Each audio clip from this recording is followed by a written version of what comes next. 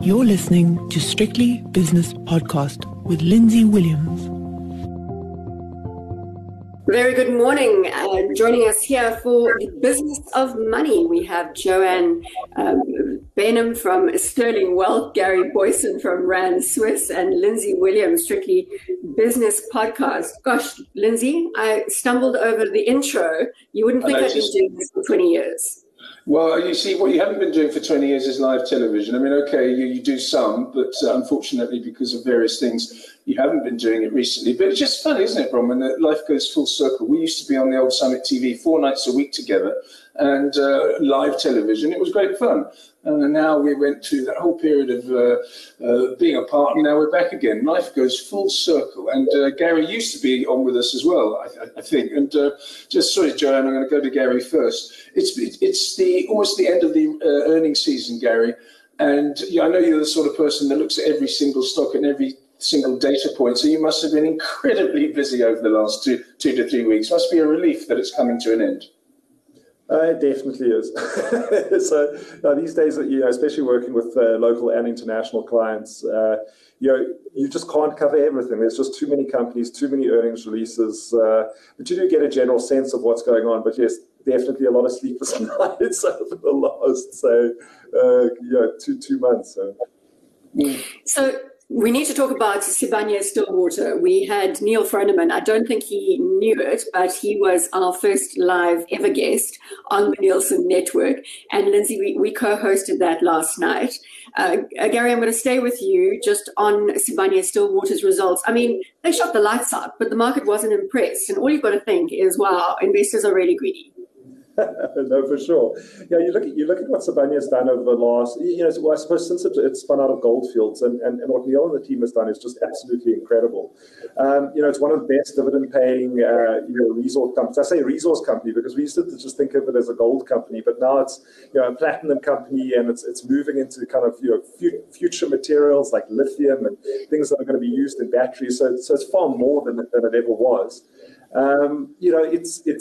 Everyone was very concerned when they obviously made that Stillwater acquisition. They took on a lot of debt, but we saw in these results they continue to pay down the debt aggressively. They're returning a portion of the cash that they're generating to shareholders. They're even buying back their own shares, which will be supportive of earnings later on. And from our read of the results, by all measures, this company is incredibly cheap. And I think a couple of decent sets of results like this one, and the market has to sit up and pay attention to what's happening inside the business and how successful this management team has been, and hopefully mark up the stock price on the back of it. Bronwyn, sorry, Joanne, I know you like to focus quite a bit on overseas stocks, but the Sibanye-Stillwater story is almost like a hybrid. So you get the best of both worlds. You get your gold and then the platinum group metals, and also moving into green energy and battery technology, etc., or rather the elements that go into battery technology. So despite the fact that the share price didn't respond that much yesterday because it was all baked into the price, as Gary said, debt was drawn down by a massive 44%. Free cash flow went through the roof. You must look at this sort of stock and say, yeah, this is worthy of note. Surely, and it has to be. And I think classic yesterday was buy the rumor, sell the fact. When the results come out, often companies fall just because everyone's priced in the good news. You talk about ESG as being a factor. And I think just moving away from the company for a second, I thought Hendrik de Tooij's comments were very interesting this week, announcing that if the South African government doesn't do something about its dirty coal, we're going to start being penalized by countries around the world and have higher interest rates and a lot of our debt because we're not ESG friendly. We're one of the worst in terms of carbon emissions coming out of Africa. Eskom is particularly bad. And I think that sort of if you've got platinum, if you've got particularly lithium, which Gary was talking about, for electric vehicles, those are very important things for the future. So yes, one can't ignore companies like that if they're doing the right thing for the future. And I think, Joanne, let's just stay with that theme because Neil Froneman last night is saying that they would be reducing exposure to South Africa. I mean, obviously their assets are largely here, but we know that Neil has been very outspoken about the South African business environment and the general environment. Do you think that's a trend that we're going to see where it's not only the Hendrik de Tooijs of the world putting pressure on South Africa, but people just finding it too difficult to operate here? Well, I mean, you just have to see the unemployment numbers that came out this week. to show you what companies are really thinking. I mean, we had I think we actually had the worst unemployment numbers in the world. I mean, it does, not every country probably gives proper numbers, but we were out there in the Bloomberg survey. Our youth have got unemployment levels of 75%. And I think, as I said in the intro to this chat today, that's a natural disaster. So, yes, I think companies are voting with their feet because they're not employing people. We can see it in the numbers. They're saying we don't want to invest here. It's not investor friendly. They've got to make it easier for companies to run their businesses. And I don't want to get into a whole political discussion about it, but there are lots of things they could do to fix it. There are easy wins they could do. They could make, labor unions in this country, let's be brutally honest, have far too much power. And I think I've said before in lots of shows, a labor union should be illegal in a country with unemployment this high. So I completely get the rights of workers when you're fully employed. But when almost no one's employed, it's a ridiculous concept. Sorry, Bron, I was watching Groundhog Day the other night on Dutch TV, and I just feel as though I've been hearing this for 27 years now. I've just heard the same thing again. Well, we can do this and we can do that, and there needs to be structural change. And our unemployment record is appalling. And it's too depressing to talk about. We need to get on to more cheerful things. And Gary, I'll start with you because you've had a big smile on your face the whole morning. I asked somebody last night at a big institution, I said, of all the stocks that you've seen in the last couple of weeks, their results, which one has stood out for you? And he said Italtile. And that was a surprise because he's normally sort of a big stock, large cap sort of chap. And that sort of ties in with David Shapiro. And Bronwyn, you retweeted David for his so-called ventilator fund, which I named, by the way. And he says small caps rule. Are you seeing some good small and mid caps as well coming out? No, absolutely. So, you look at the small and mid-cap space in South Africa at the moment, I think finally we're getting a little bit of a catalyst for movement, and that's essentially the acquisitions that are coming into the small and mid-cap segment of the market. So, if you look at the number of small and mid-caps that are currently under some sort of buyout offer, it's significant. So my kind of worry around small caps, there's plenty of small caps out there that are incredibly interesting, have great business cases, are well run. I mean, the JSE did obviously their small cap roadshow this week as well. So they were featuring companies like Trelidor and Tremerton, which I knew very little about Tremerton before attending the course today. And they've got these kind of almost like a Montessori competitor school model to something like Curo. But essentially, it's a company trading. If you look at its NAV is above $1 billion, but its market cap is below 500 million. So I mean, literally trading at half its NAV. So there's some really exciting stuff in our small and mid cap space. The problem with the companies, even when they generate great results, they just don't get recognition. And, the South African market is so institutionally driven, and the big institutions just can't buy into companies with that kind of liquidity. But what we are now seeing is finally we're seeing a catalyst moving into the market, which is foreign companies coming and buying them out and giving shareholders a decent exit point and kind of the opportunity to exit the stocks with a decent gain. I mean, and we can go through the list. I mean, Distell is obviously under talks with Heineken, in talks with Heineken at the moment. We've got Adapt IT, in talks with Valaris, and obviously the competitor with Huge Group also looking to buy them out. You've got Imperial under offer, from Dubai. So it could be a very, very exciting space to answer your question. But the problem is it's not really a sustainable space, is it, if they all end up delisted. Let's talk about the retail space. And Joanne, just generally, the South African consumer has been under pressure.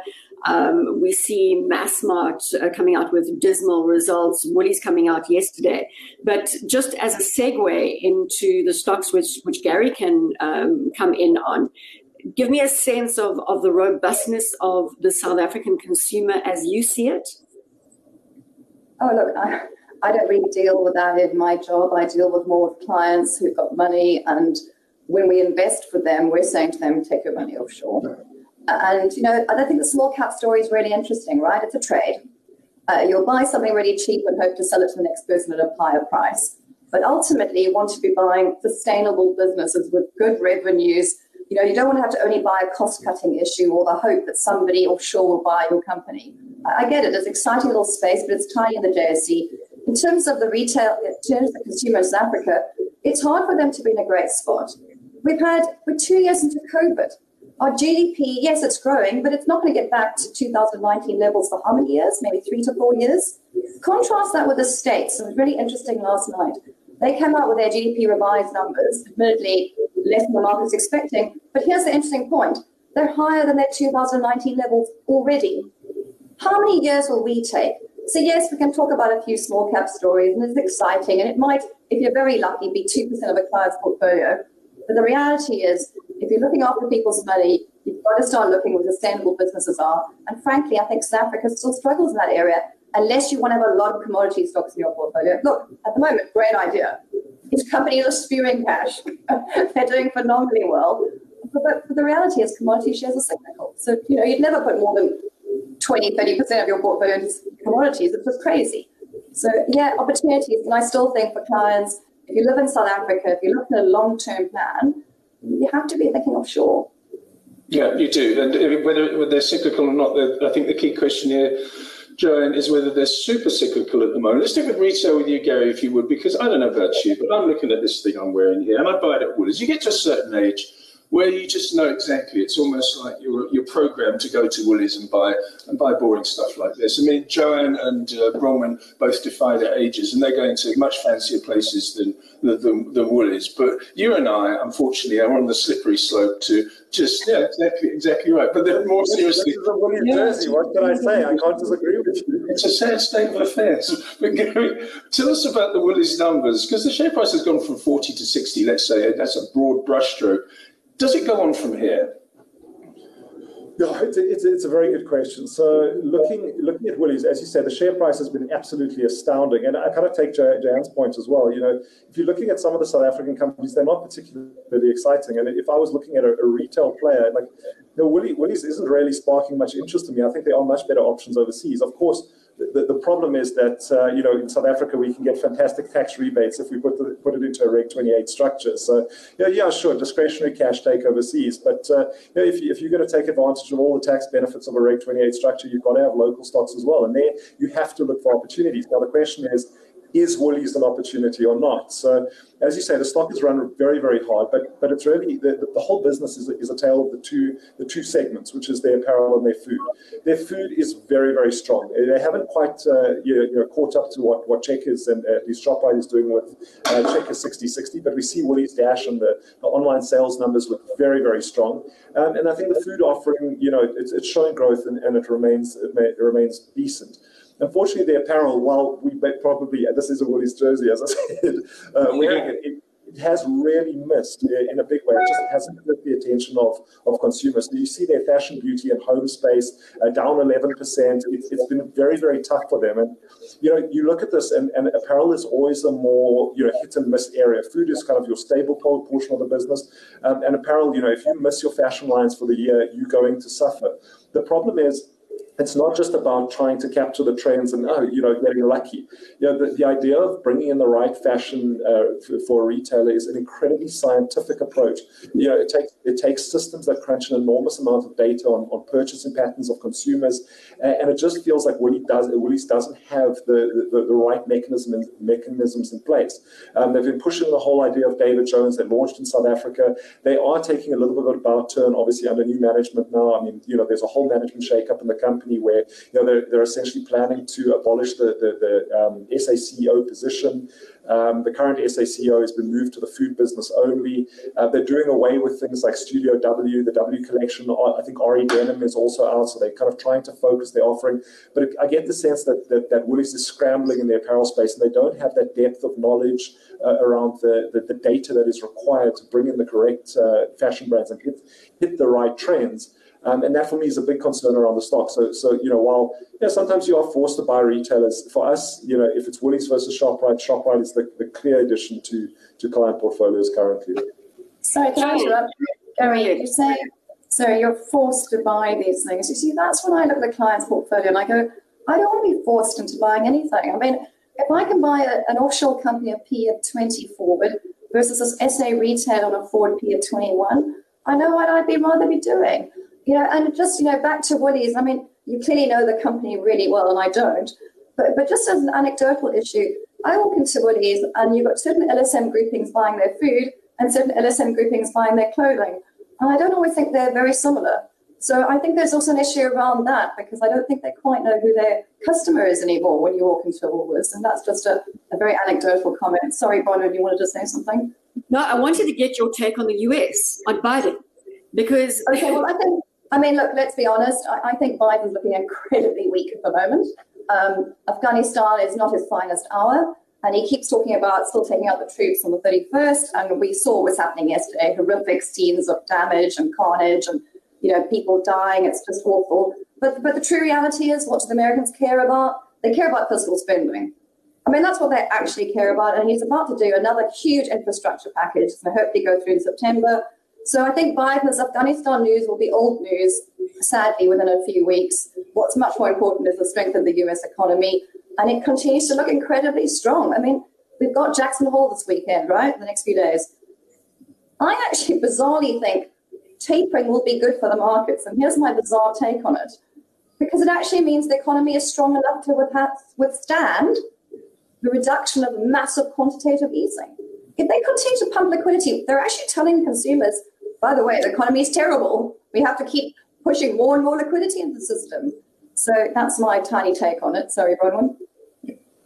Yeah, well, there's also the fact that you're addicted, you as financial market participants, you're addicted to what the Fed has been giving you every single year since 2008, and a little bit beyond there as well. So there will be a shock when it first happens, and then everyone will get over it, and it won't be like an Afghan pullout. It'll be a gradual pullout of this liquidity, so don't worry too much about that. And talking about the United States, Joanne and Gary, I saw an interview with the CEO of Maersk, the giant logistics and shipping company, with Richard Quest from CNN, and they sat down together, and you could see how happy he was. He couldn't stop talking about the fact that the demand for his services are so massive, and he highlighted the United States of America. He said there's genuine demand, and there's also inventory rebuild. So I think this has got a while to go, and that ties into South Africa, of course, because of commodity demand. That's my 2 cents worth, Bronwyn. Well, we need to go to hot stocks. And Joanne, I'm going to give you a hot territory. Obviously, you've got the global market at your disposal. So you can tell us where we should be taking our money and placing it offshore. Gary, let's start with you. Give me a couple of hot stocks that you're looking at the moment. Okay, I don't know if it's a hot stock, but certainly a stock that's interesting and has done fairly well despite all the issues is something like Distell. Obviously we had the news out today that, or not at least earlier in the week, saying that the deal with Heineken is probably going to conclude. So it's been trading under cautionary for a long time. The stock price has moved up, but if you look at the underlying headline earnings, a recovery from R2.35 last period to R7.69 in earnings this time around. Absolutely solid. I was driving into work this morning, and then I got this. I thought it was kind of a sign. Someone handed out a zero alcohol. I just got a beer in traffic. Where did you see that? Show him again. He missed it. He was looking down. There we go. I actually also found out that it's National Take a Beer to Work Day. On the 27th. So I like the story around Distell at the moment. Obviously, they've got some really solid brands in Savannah and Klipdrift. It's the world's second biggest cider producer. The business is very, very solid. Obviously, it's got the Heineken deal. We still don't quite know where the deal is going to conclude because they're still negotiating over the fine points. But yeah, I think it's certainly it's a company that has dressed up its earnings. It's paid down a lot of debt as well. The results are looking absolutely spectacular. But that's obviously because the management team is going to Heineken and putting its best foot forward and trying to get shareholders the best exit price they possibly can.